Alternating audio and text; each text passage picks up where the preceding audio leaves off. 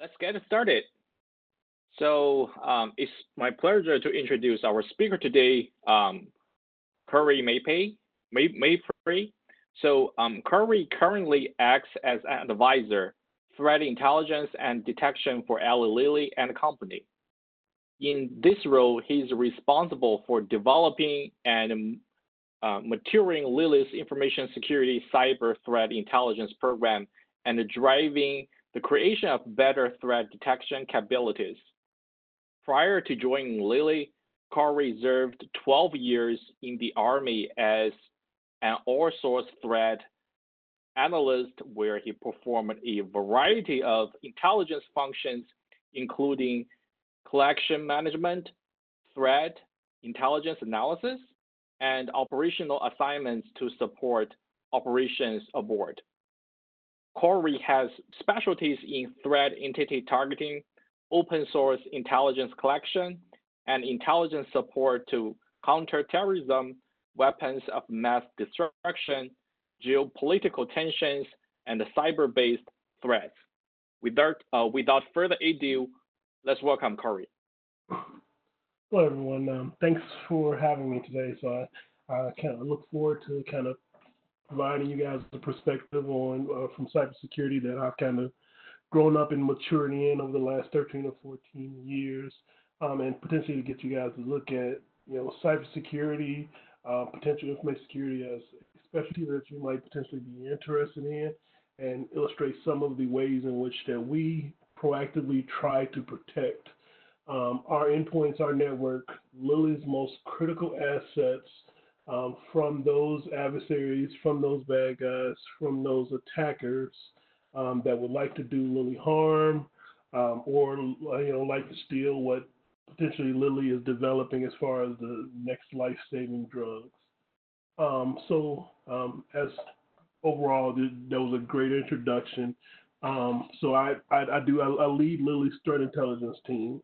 I lead Lilly's implementation of or identification of things which might propose a cyber-based threat to Lilly, and I'll kind of cover exactly what that means in upcoming slides as far as what is a cyber-based threat.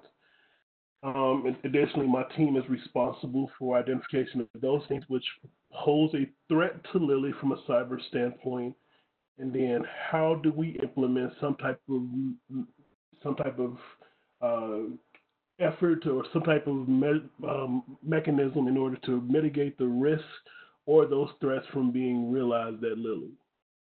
As everyone here has probably read about or potentially been experienced the myriad of various different cyber threats that you might have, I don't know, your favorite websites, your favorite companies, or companies that you have entrusted your data to.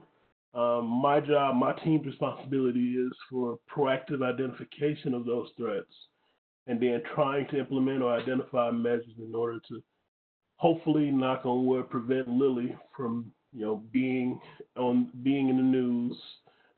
It's a daily concern of mine of how we make sure we protect Lilly's most critical assets and ensure we can continue to make life-saving medicines. And as was already covered, I came to this role probably 3 years ago after I left the military, where I was an all-source threat intelligence analyst, focused on a few different subjects from counterterrorism and weapons of mass destruction. What I want to draw your attention to first is the quote from Sun Tzu. This is kind of the basis of what I do, my team does. If you're not familiar with this quote from The Art of War, it's working to understand if you know your enemy and you know yourself, you should not fear any battle. What that means to me and my team is, as long as we know ourselves, know our most critical assets, know how adversaries or individuals or cyber criminals would like to target us, what are the opportunities for those adversaries to target us, and then work to specifically understand how they might target us, what are their capabilities, we can proactively work to prevent those adversaries from realizing their intention.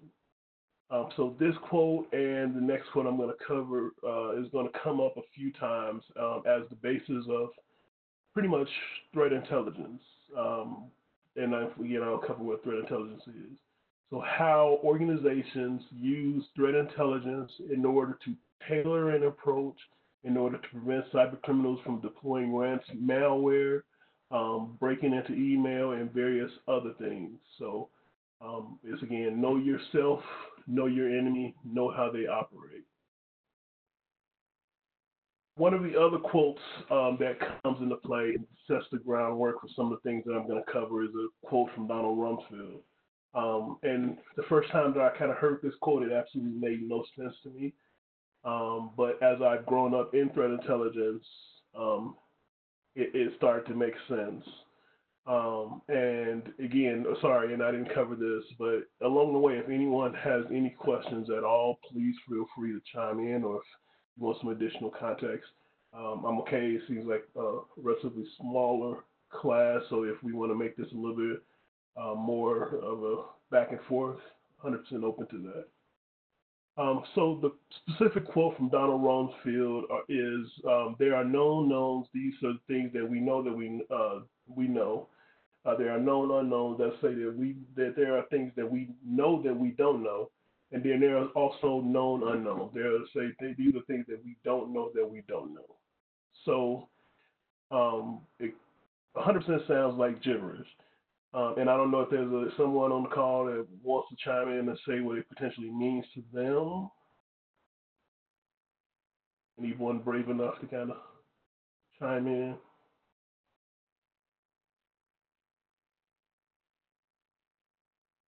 No one. Okay. So from where my team operates is, from a threat intelligence standpoint, there are unknown unknowns.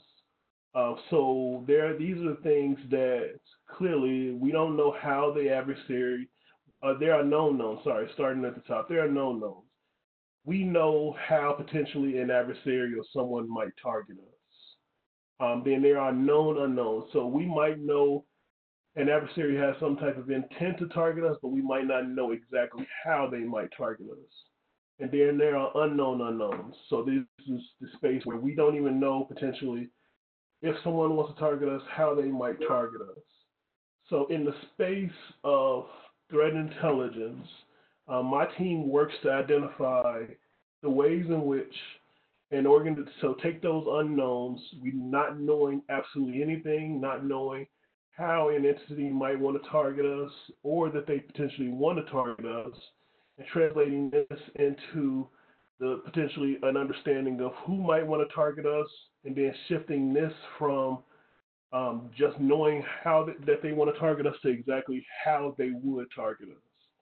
So this goes from not knowing it. So my team works to operate and function in the space of at this point we don't know anyone wants to target us, but we want to collect information from our various different sources to translate that into an understanding of who they are, what their motivation is, what their capabilities are, and then translating this overall into some type of action that we can take. So, said simply, we want to take the myriad of so. And was there any questions? I don't know. Yeah, Corey. A really quick question. I wonder if unknown known would make sense here, because you mentioned like known unknowns, unknown unknowns, and there's one missing, which is unknown knowns. I wonder if it makes sense in a way. So so that would be potentially something that we don't know. We know, yeah. Oh, Like something like we do not know. We have the knowledge already. So it's just a random question. I'm not sure if it makes sense here. I can think of like something. Let's say like we have some data somewhere, but we just forgot it, or I don't know. And that kind of gets into the larger scale issue that we also run into, say, from organizations like Lilly. Lilly has 50,000, more than probably 50,000 users. large amounts and terabytes of data that we process on a daily basis. So to your point, 100%, there is data that could get lost. We could potentially not know that we know something, just because we potentially have no mechanism in which to parse and process the large amounts of data that we deal with. And there are mechanisms that are kind of maturing from, say, machine learning and AI, which is hoping to bridge this gap. But no, that's a perfect call out. That there we could potentially forget that we know something, or not know that we know something just because we're incapable or have no ability to process the data which we have. Gotcha. Thank you. So if we want to simplify that, where my team operates in is in these four different buckets: protect, detect, respond, and improve. So what my team does is first and foremost try to identify the measures in which that we need to implement in order to protect my organization's most critical data.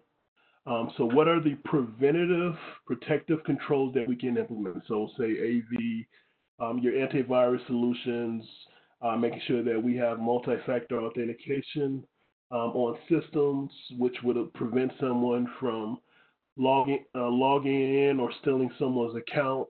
How do we make sure that those measures that we are implementing actually address a threat that we're faced with? And then from a detection standpoint, what are the highest profile threats or that we need to ensure that we can detect? So if, for instance, loss of Lilly's most critical intellectual property is a concern, how do we detect that? So what logs, what type of query language do we need to implement in order to ensure that in the event of someone trying to maybe move terabytes and terabytes of data, say in the case of what happened to Equifax, how do we detect that as that is ongoing, and how do we detect that before they actually achieve their objective? So in the case of Equifax, for anyone who's not familiar, I'm pretty sure most are, threat actors broke into the Equifax environment using vulnerabilities in a platform known as Apache Struts. And then the adversary lived or operated inside of their environment for multiple weeks. And then along this time, they began to exfiltrate hundreds of thousands of data belonging to you and me, Social Security numbers, credit card numbers, etc.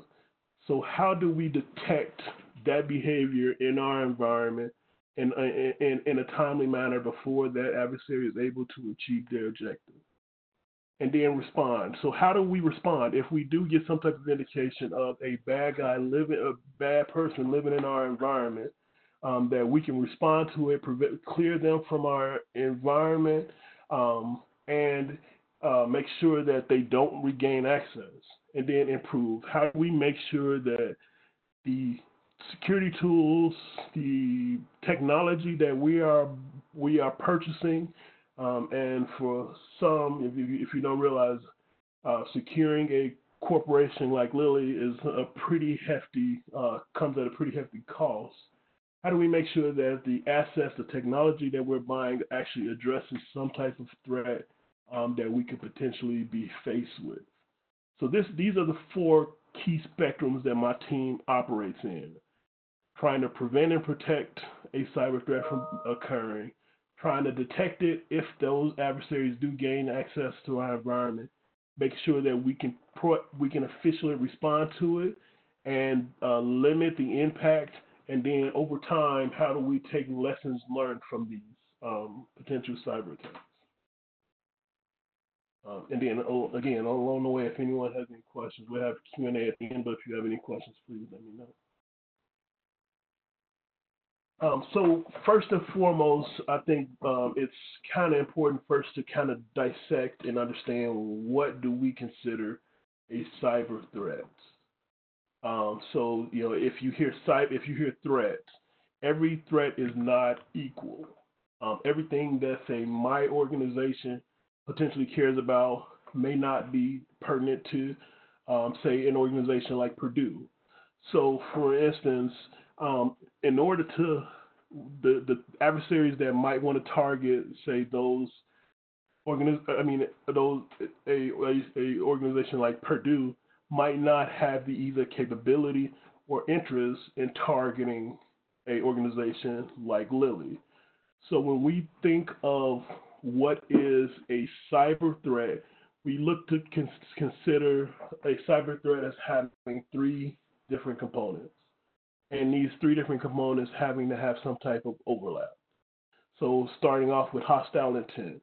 So that adversary, that entity behind that cyber-based threat must have some type of motivation, some type of interest, desire to target either the information, the assets, whatever it may be that you possess. If they don't have hostile intent against your organization or sectors in which you operate, is it really a threat that you should potentially care about? And then they must have a proven capability. So they must have some type of knowledge, resource, um, backing from, say, a government or a nation state entity in order to achieve their intent. And then there must be some type of opportunity. So there must be an opportunity in your environment for that threat actor, for that malicious individual entity to achieve their hostile intent and leverage their capability. So when we think of opportunities, an opportunity inside of an organization could be an unpatched system, or it could be users who don't really do a great job of filtering out potential phishing emails. They might just click on anything that comes into their email, or they might be socially engineered into to providing their password. So when we think of what a real cyber threat is to Lilly, where I can focus my team's efforts and resources in order to proactively go after those threats, go after those things that we should care about, we think of a cyber threat as having those three overlaps. So the middle of those three, if it has a hostile intent to target the sectors in which my organization operates, they have a proven capability, meaning they've been successful in the past, or they have some knowledge, capability, or some type of resource, know-how, and we have some type of opportunity in our environment. Then those three components come together to establish the perfect storm and result in a cyber-based threat that your organization should care about. And then when we look to think about how do we action that, all threats aren't the same, or how do we potentially respond to them? All threats aren't the same. So when we think of a threat to our organization, there are commodity attacks. So these are attacks or just potential or unsophisticated attacks where I am using, or I may have downloaded something off of the internet. I'm a bad guy. I may have downloaded something off the internet, and I am trying to get you to click on it, or trying to get you to go to a website that has some type of malware hosted on it. Overall, we more or less rely on our traditional AV solutions, our intrusion protection systems, and firewalls to try to mitigate these threats. And we consider these kind of medium to low threats. So these are where we operate in. If you have signatures, so if this malware with this malware hash, or a malware, if something operates in this specific mechanism, it changes some type of registry key in my environment, prevent it from conducting or being able to achieve that deployment. So prevent that malware, because we know that this specific malware functions in this way, it is named in this way, and it has these hashes. Prevent it from being able to execute. So these, when we think of the Donald Rumsfeld quote, are where we see the known knowns. So we know that X malware exists this malware potentially exists in the world. We know that they are deploying it via email. So when there are any emails that come in with with attachments named in this specific way, or have this hash, or attempt to execute, say, from an Office document, prevent them from being able to execute and remove them from our environment. But then when we get into, say, the more sophisticated attacks, this is where we operate in the known unknowns. Maybe we know, again, that an adversary might want to target us, but we don't know how they're going to target us. So we can't rely on our traditional commodity solutions, our AV, our intrusion protection systems, our firewalls. So what we have to rely on in detecting some of this, so maybe we know a cyber criminal wants to gain access to our emails, to potentially to send other malicious emails to other users in Lily or at Purdue. But we don't know exactly what malware that they will use. So this is where, again, we operate in the known unknowns of knowing someone wants to target us, but not knowing how they might target us.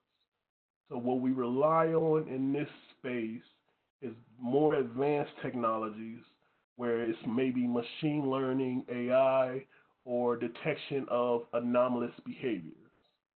So we know someone might want to target us via email.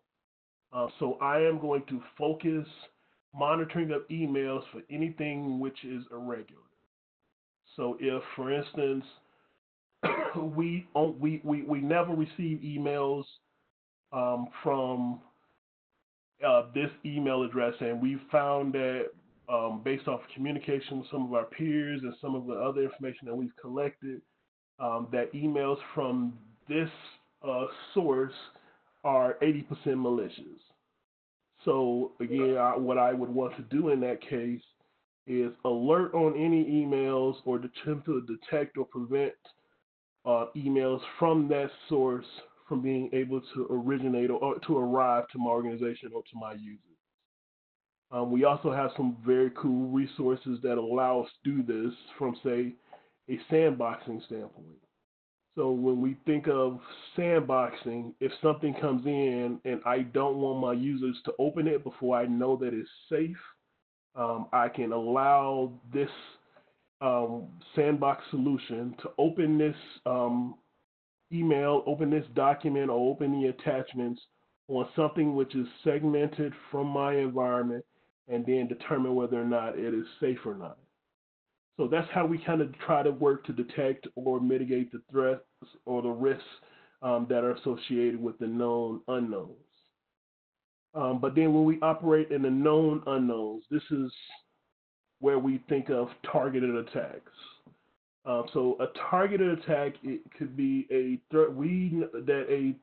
A threat actor is going to dedicate special resources, their personal time, into conducting reconnaissance and understanding ways in which that they can compromise our organization, and then tailoring their approach in order to be successful in achieving their objective against us. So in this case, they may stand up a completely new malware variant. So there's no way that we can rely on signatures to detect this potentially malicious behavior. And because maybe we don't know that they want to come in via email, there's no way that we can really rely on behavioral-based detection. So this is where this advanced detection is more operating in the AI space and the machine learning space. So where technology seeks to establish a baseline, computers seek to establish a baseline of normal behavior across our organization, and then alert on any deviations from that. So this goes beyond the behavioral-based detections that we can implement, but then this goes into the space of technology actually looking at and establishing real-time analytics of our space and saying anything that falls outside of this gap, I am outside of this space, I'm an alert on. So, for instance, a user logging on in Indianapolis, and then 5 minutes later, a user logging in Pakistan to that same account. So, while this is something extremely difficult from a manual or human perspective to detect, machine learning and AI enables us to kind of detect these large anomalous and suspicious behaviors, which might be kind of overlooked in the terabytes and terabytes of data that my organization and lots of other organizations collect. Any questions before I move on?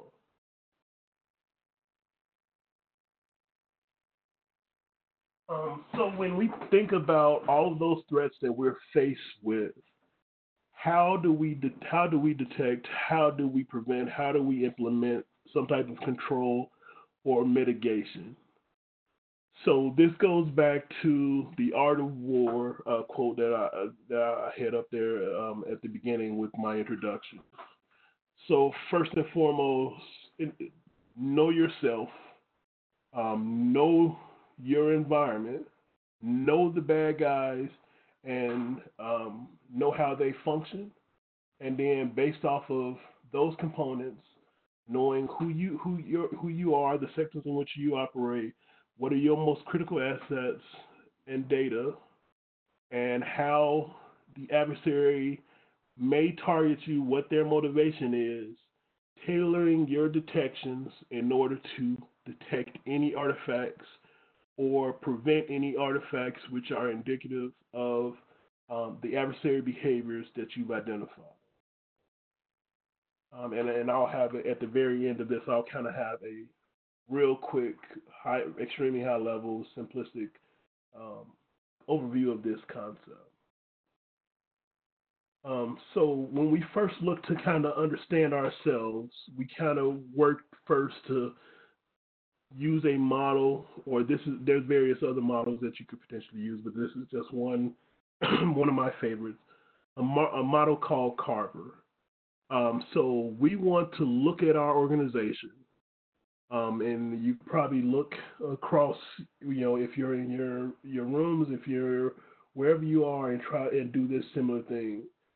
You want to understand what are your most critical possessions. What are the things that you care about and allow you to function on a day-to-day basis? And then if you understand what those are, then work to understand how accessible are they. So if anyone comes into your space, can they just pick it up? Or when it's not in your view, it's locked down, or from a from a network standpoint, if the only way that someone could potentially access it is if they come into, say, Purdue's local network with one of their accounts, and then they can access that resource. And then if you're looking at your assets, you work to understand how recoverable are they. So if this resource was lost, if this resource was broken, if someone compromised this resource or this asset that is extremely critical to you, how likely are you able to recover it? How quickly could you recover it? How impactful would the loss of this asset be to your daily operations, to your daily functioning? And then from a vulnerability standpoint, you identify whether or not it was accessible.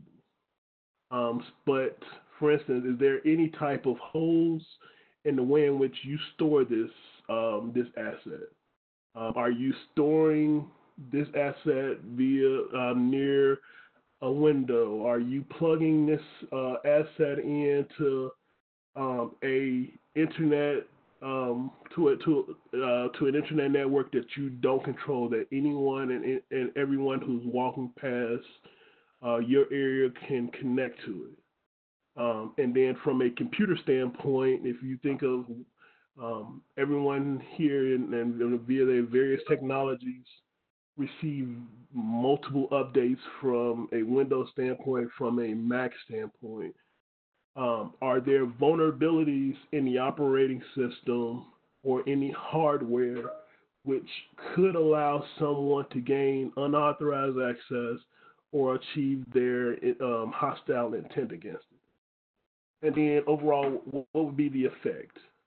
So if you lost this most critical asset by which you've identified is vulnerable or is accessible and is not quickly recoverable, are you now at this point not going to be able to achieve something in the short run or in the long term that is critical to your continued success? And then recognizability. So from a important standpoint, if I, being a potential malicious individual and entity, walk into your space or gain access to your space, will I automatically know that this asset is the most critical thing that you potentially have? How easily will it be for me to determine potential naming conventions for your asset? So what we can do with this understanding is then grade the criticality, the accessibility, the recoverability, the vulnerability, impact, and recognizability of our most assets. And then what this allows us to do is prioritize our time, our resources, our efforts in order to ensure that we might not be able to protect or prevent all threats from being realized to all of our assets, but those ones that have the highest value, the highest impact on my operations, I'm most assuredly going to focus on making sure that whatever my controls are, whatever my mitigations are, and whatever resources I have are going to be applied to making sure nothing happens to these. And this is exactly how it works with an organization like Lilly. We operate in multiple different countries, thousands of users, thousands of customers, and thousands of relationships that we have to manage.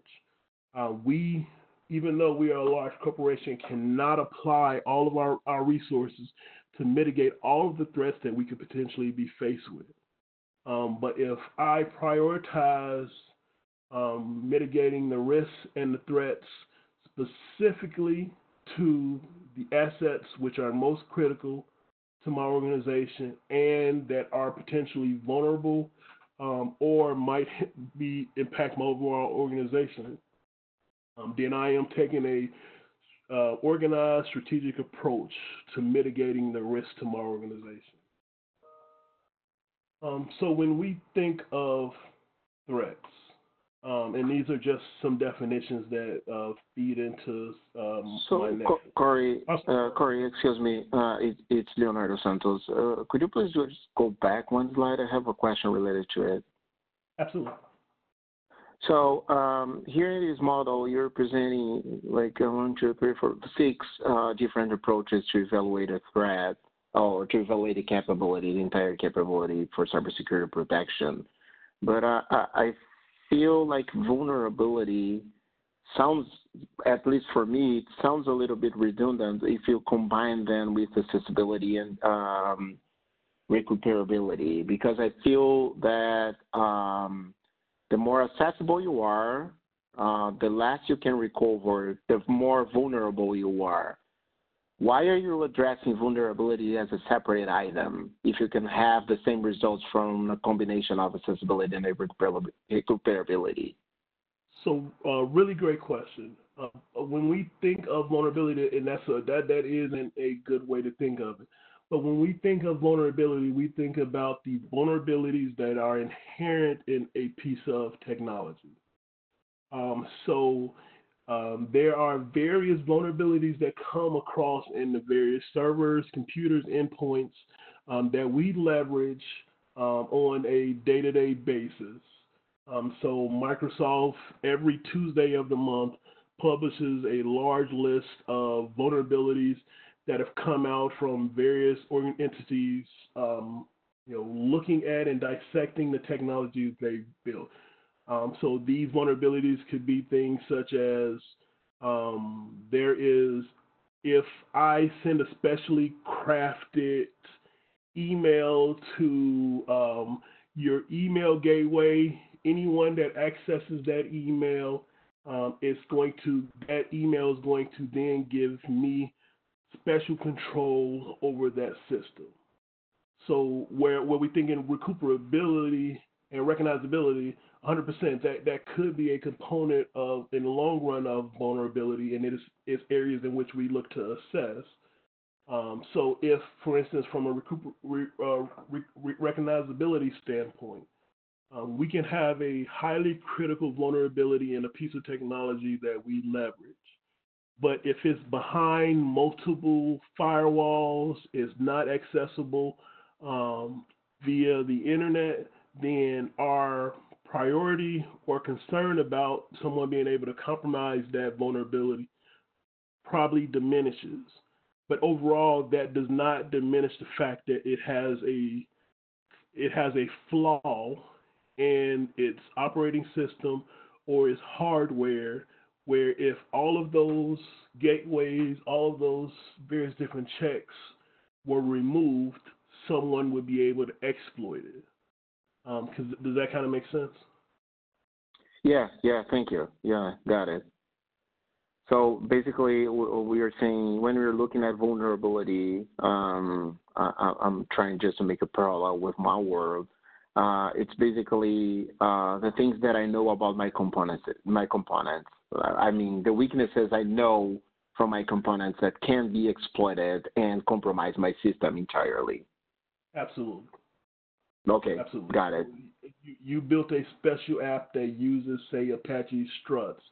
Apache Struts, and this special app has to be internet facing for your customers to use it. But you found out that Apache Struts, which is a web platform, has a vulnerability where if I send this package to it, I can take control of the back-end server and various other components that Apache Struts is built on. So yes, it's understanding the larger what are the technologies that you're leveraging. Okay, understood. Thank you. So these are common terms when we're looking at a threat. So we have observables and indicators. So when we think of a adversary or criminal's infrastructure, they may use IP addresses or specific domains where they host their potential malware, or once they gain access to your environment, they may use these IP addresses, potential Tor nodes, etc., in order to allow that malware, which might have gained access to your environment, to call home to them.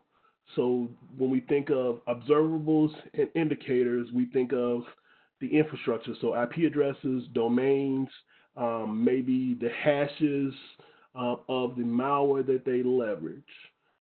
So we want to know from a threat standpoint, what is their infrastructure? What are the observables and indicators that I can quickly look in my environment to determine if there's some type of match?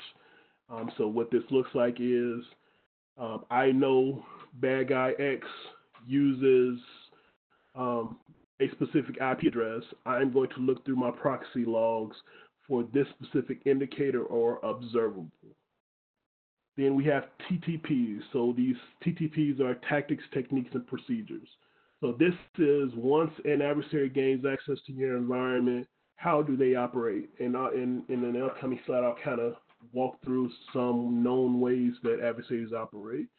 But okay, once they may send a phishing email to users, maybe in your finance department.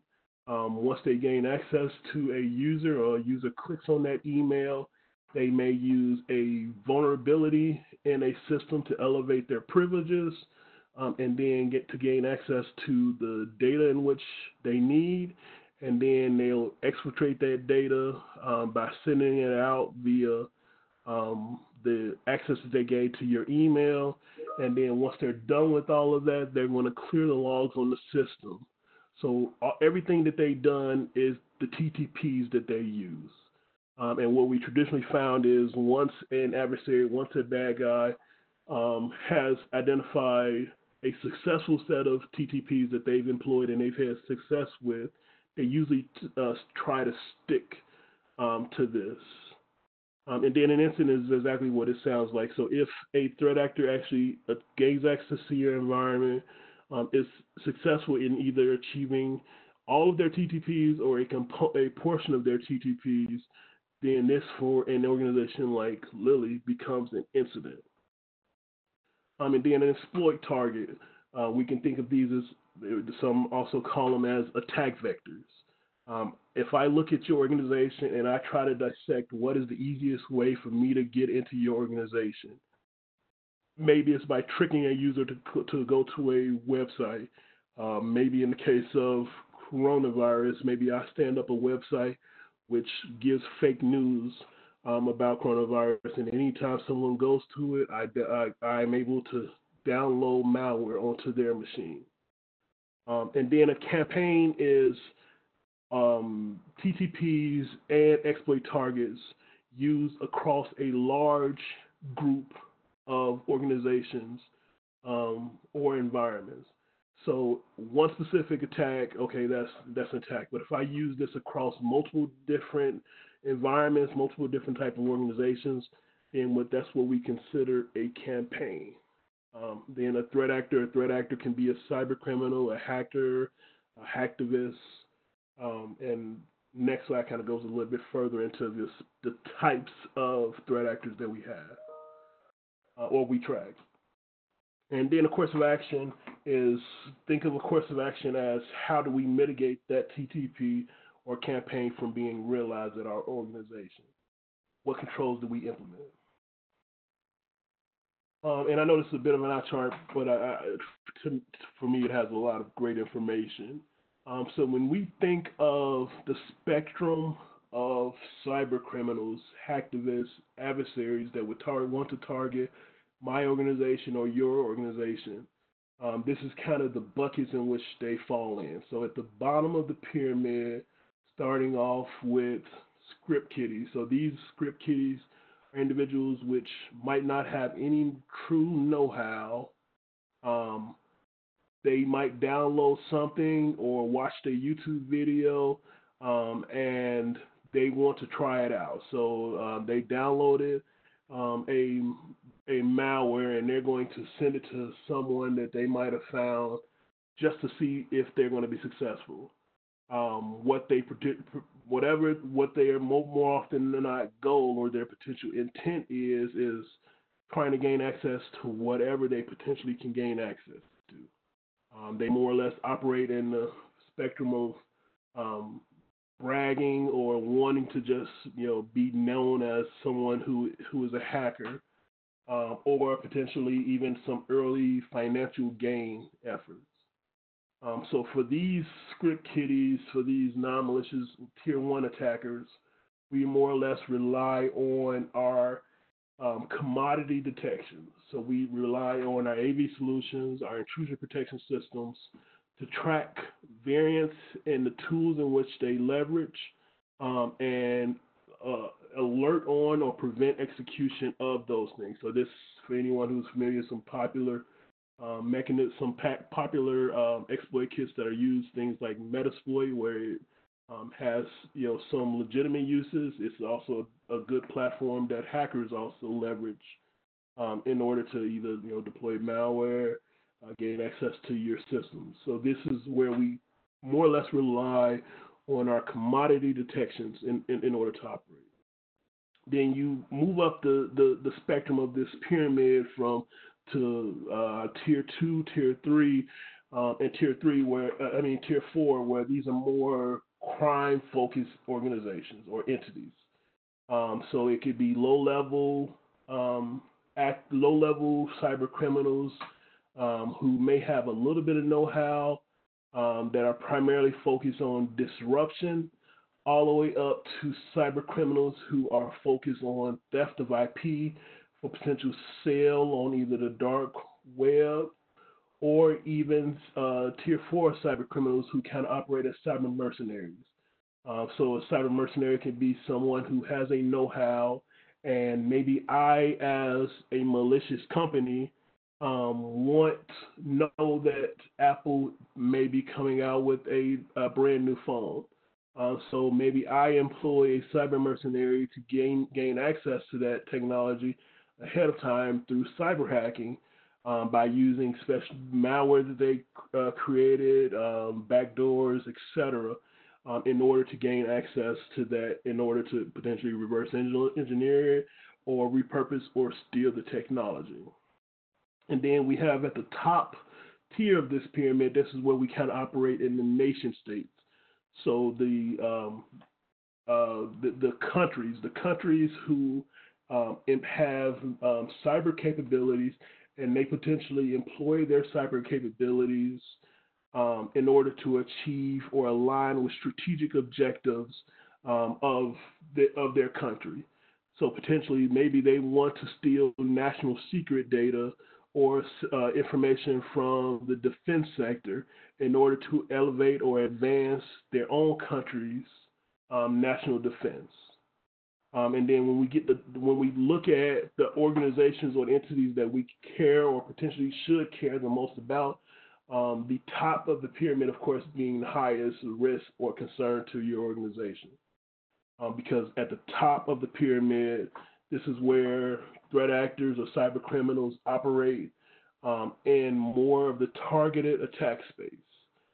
They are resourced. They have funding from a country.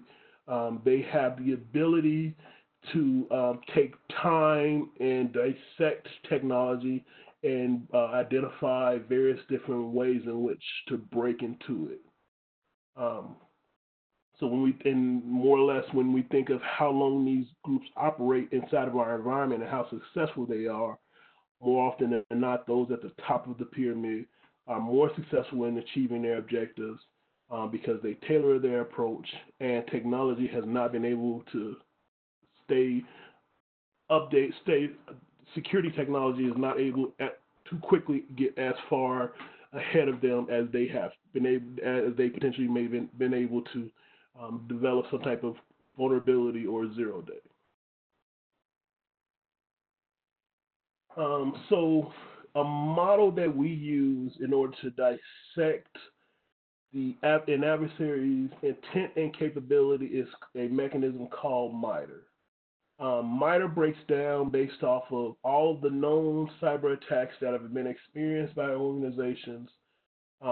It seeks to break down how these entities operate, and then based off of how they operate, you can then use this to tailor your approach to how do you detect, how do you mitigate. So I don't know if I just brought up something different on my screen. I don't know if you guys can see it. Yeah, we can see it. So this is MITRE. MITRE is a mechanism, again, that breaks down how adversaries or criminals function and operate. So what it does is I can go in here and I can add my own information to it and say, okay, well, the threat actors that I care about on that pyramid, maybe I care about APT. So an APT is an advanced persistent threat or a cyber group. Maybe I care about APT 17. And I then, based off of that, I can understand that APT functions by first maybe spear phishing in order to gain initial access. Once they spearfish you, maybe they use PowerShell to deploy their malware. And then once they gain access to their malware and they have persistence or appropriate privileges. Maybe they deliver or delete delete the files or logs which were indicative or of them having access to your environment. So what we do is try to develop for all the groups or all of the adversaries that we care about, map out what are their patterns of behaviors. So we can think of these patterns of behaviors as tactics, techniques, and procedures. And again, once an adversary traditionally finds something that is successful for them, they usually either use those specific TTPs again or some type of variation.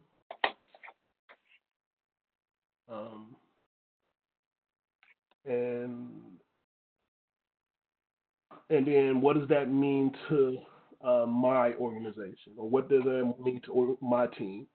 So at the very top here, my team collects information from all of our various different sources. So maybe we want to comb the dark web. Maybe we want to comb cyber criminal forums.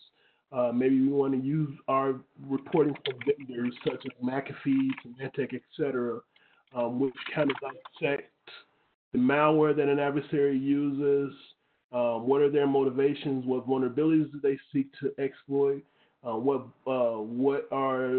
they have some type of zero-day capability. We take all of that information and bubble it down into some things that are actionable, efforts that my organization can specifically take in order to mitigate the threats that we are faced with.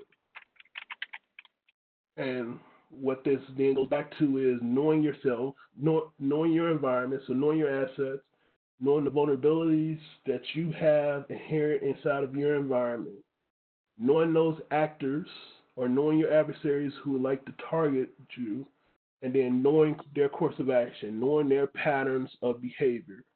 And then what you can then do with that knowledge is apply your controls and your mitigations to focus on any indication or artifacts indicative of those adversaries' behaviors executing or living with inside of your environment, which would then prevent them from gaining access to your most critical assets. And since we only have a few more minutes, I'll just walk through a kind of abridged overview of this whole concept. So this is an extremely high level and not detailed example of this, but I just thought it would be an interesting case study. So if we think of this concept of using information and data that we collect from our various different sources, and we apply it to, say, Batman in the Batcave. So if we think of Batman in the Batcave and we think of what is his most critical assets, I don't know if anyone wants to chime in and say and kind of think about what he or is most critical to his operations. Alfred. Yes, I was definitely thinking Alfred, and I have Alfred as well. So Alfred, maybe his email, maybe his transportation mechanisms, maybe his communication mechanisms. So if we think of his most critical assets that might not be that are critical, which might not be extremely recoverable, these are the things in which he probably should focus on protecting amongst his most critical assets. So if we're thinking about who he potentially might want to protect them against, who would be someone that might come up? Anybody? Maybe we think about the Joker. Maybe we use the Joker as the adversary that is most critical and at the highest priority of protecting his most critical assets against. So we can then dissect how does the Joker function? What is his motivation? Potential motivation probably being just extreme chaos and just being overall a bad person amongst Gotham and um, upsetting the Batman. And then if we think about how he functions or what is his tactics, techniques, and procedures, we've seen from some of his various other interactions that he's somewhat physical. He has various different Joker or clown-based technology that he employs, and he has a certain level of intellect. And then what sectors in which does he target? We think of Batman and Gotham City, and then how does he, what is his motivation being sabotage and destruction? And for some reason, what is his resources? For some reason, not for some reason, he's insanely rich. He conducts a whole lot of crime, so he has the resources in order to achieve his objective, and he has a high level capability to also to ensure that his objective is successful, his operation is successful. So when we think of how do we apply controls to detect or prevent those, we can understand that maybe from a threat standpoint, the Batman's most critical assets being Batcave, Alfred, emails, and maybe his communication. His highest threat that he's potentially concerned about being the Joker. What are the controls that we're going to apply? Focus on preventing the Joker from achieving access to his assets. So we're going to implement security systems. We're going to ensure that the location isn't easily recognizable, and we're going to implement some type of encryption. That makes sense for you.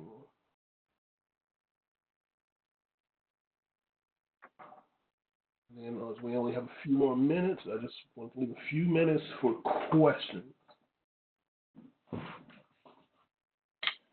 Hey, Corey, I had a question. Coming from a military mindset and background, what surprised you most about the corporate risk mitigation environment? Great question. So right now, unlike any time in history, corporate entities are now being faced with cyber threats, cyber criminals, which traditionally only in the past would employ their resources to target, the defense sector. But because these countries, nation states have began to realize that they can advance not just their defense, but the other strategic sectors within their countries, such as healthcare, technology, etc., by just stealing some of the data that they have that certain private companies have access to, and that maybe security isn't as tight as some of their targets in the defense sector, that they are going to employ their resources against these private corporations. So what has surprised me is increasingly we have to try to think of ways in which to protect our data, our assets against some of these cyber threats where we don't have the same resources and information that is inherent and available to the government sector. So that's still something we're still trying to figure out. Thank you.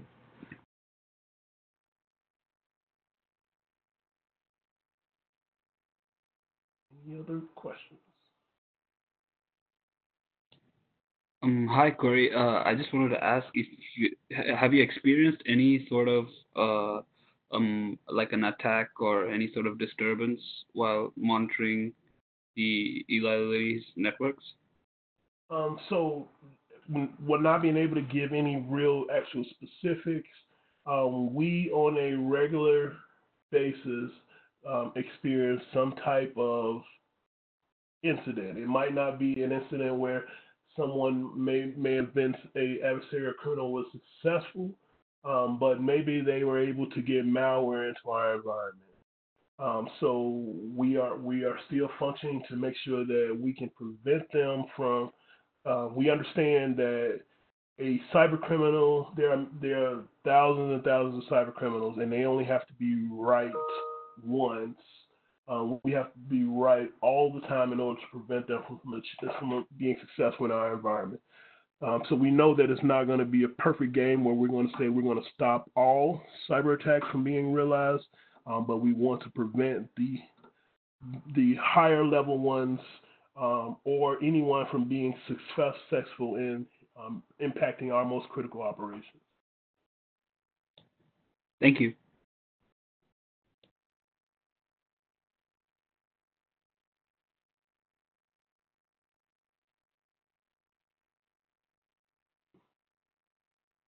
No more questions?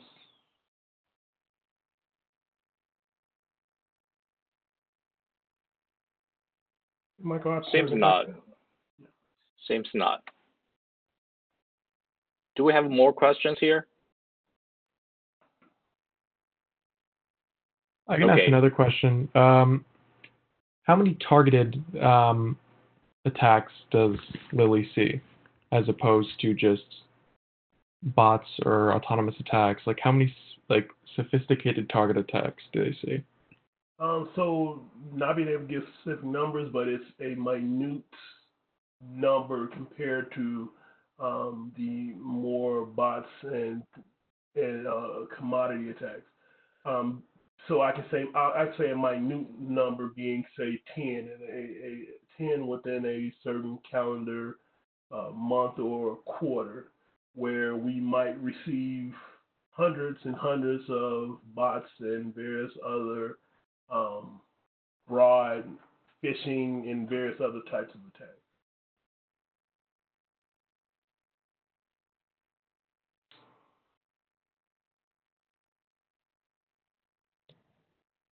Is there any one sort of attack which you'd consider more high risk or most dangerous? So it varies depending on the time frame. So it's 100% focused on an adversary and what they're focusing their time and effort into tailoring and refining. What we're seeing more so now is ransomware. So and targeted ransomware at that, amongst not at Lily, but across all verticals. Targeted ransomware being I am a criminal entity, a criminal syndicate, cyber-based criminal syndicate. I'm going to do research on your specific organization. I am going to tailor my entrance and the attack vectors in order to compromise your specific assets. So this might be you have some vulnerable, brute forceable RDP instances available to the internet. I'm going to gain access to those exposed instances, and then I'm going to use that access to gain access into your environment. Then once I gain access to your environment, I'm going to work to elevate privileges to near admin or domain admin, and then I'm going to lock up your most critical assets and demand a ransomware based off of a ransom, based off of what I believe the most amount that I can get out of your organization based off the impact that I had. We are seeing a lot of our peers and other organizations that we interact with, knock on wood, experiencing that type of attack on a daily and weekly basis. So right now, that is kind of, I guess, the focus of a lot of cyber criminals. Thank you. That shows a lot about the current situation. Hi, Corey. I wonder if you could comment on inside thread. Let's say, like, if some insiders start to launch some attacks, like, could you comment on this case? At a very high level. So insider threat also does fall under my team as well. So an insider threat, for someone's not aware, there's a few different spectrum of insiders.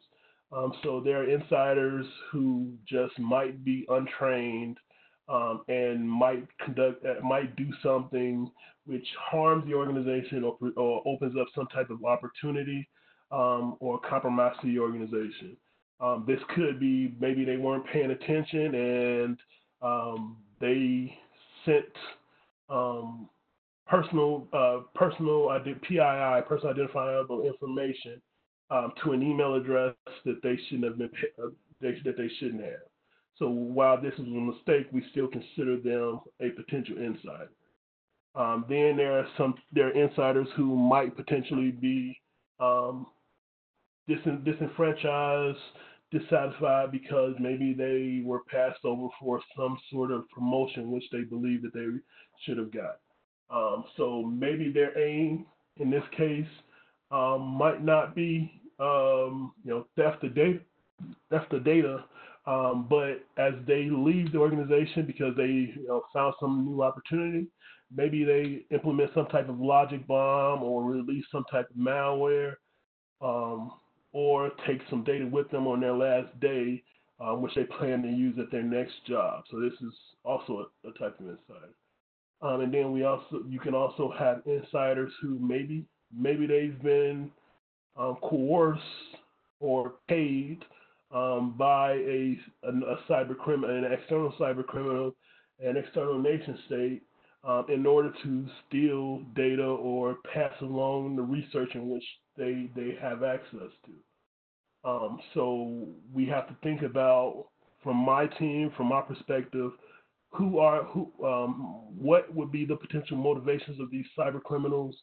What would be the indicators insiders? What would be potential indicators of a insider, and then how do we potentially detect it? We also have to, just because we want to secure our organization, we still have to do all of this protection while giving our employees a certain level of privacy. So we have to try to protect our data from malicious insiders while not also considering everyone to be an insider. That kind of answer your question? Thank you.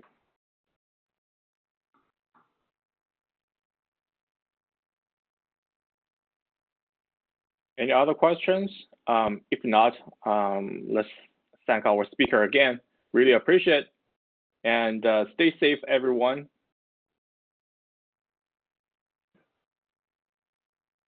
Great. Thanks a lot, Corey. Stay safe. Thank you so much, Corey. Thank you. Bye-bye. Bye.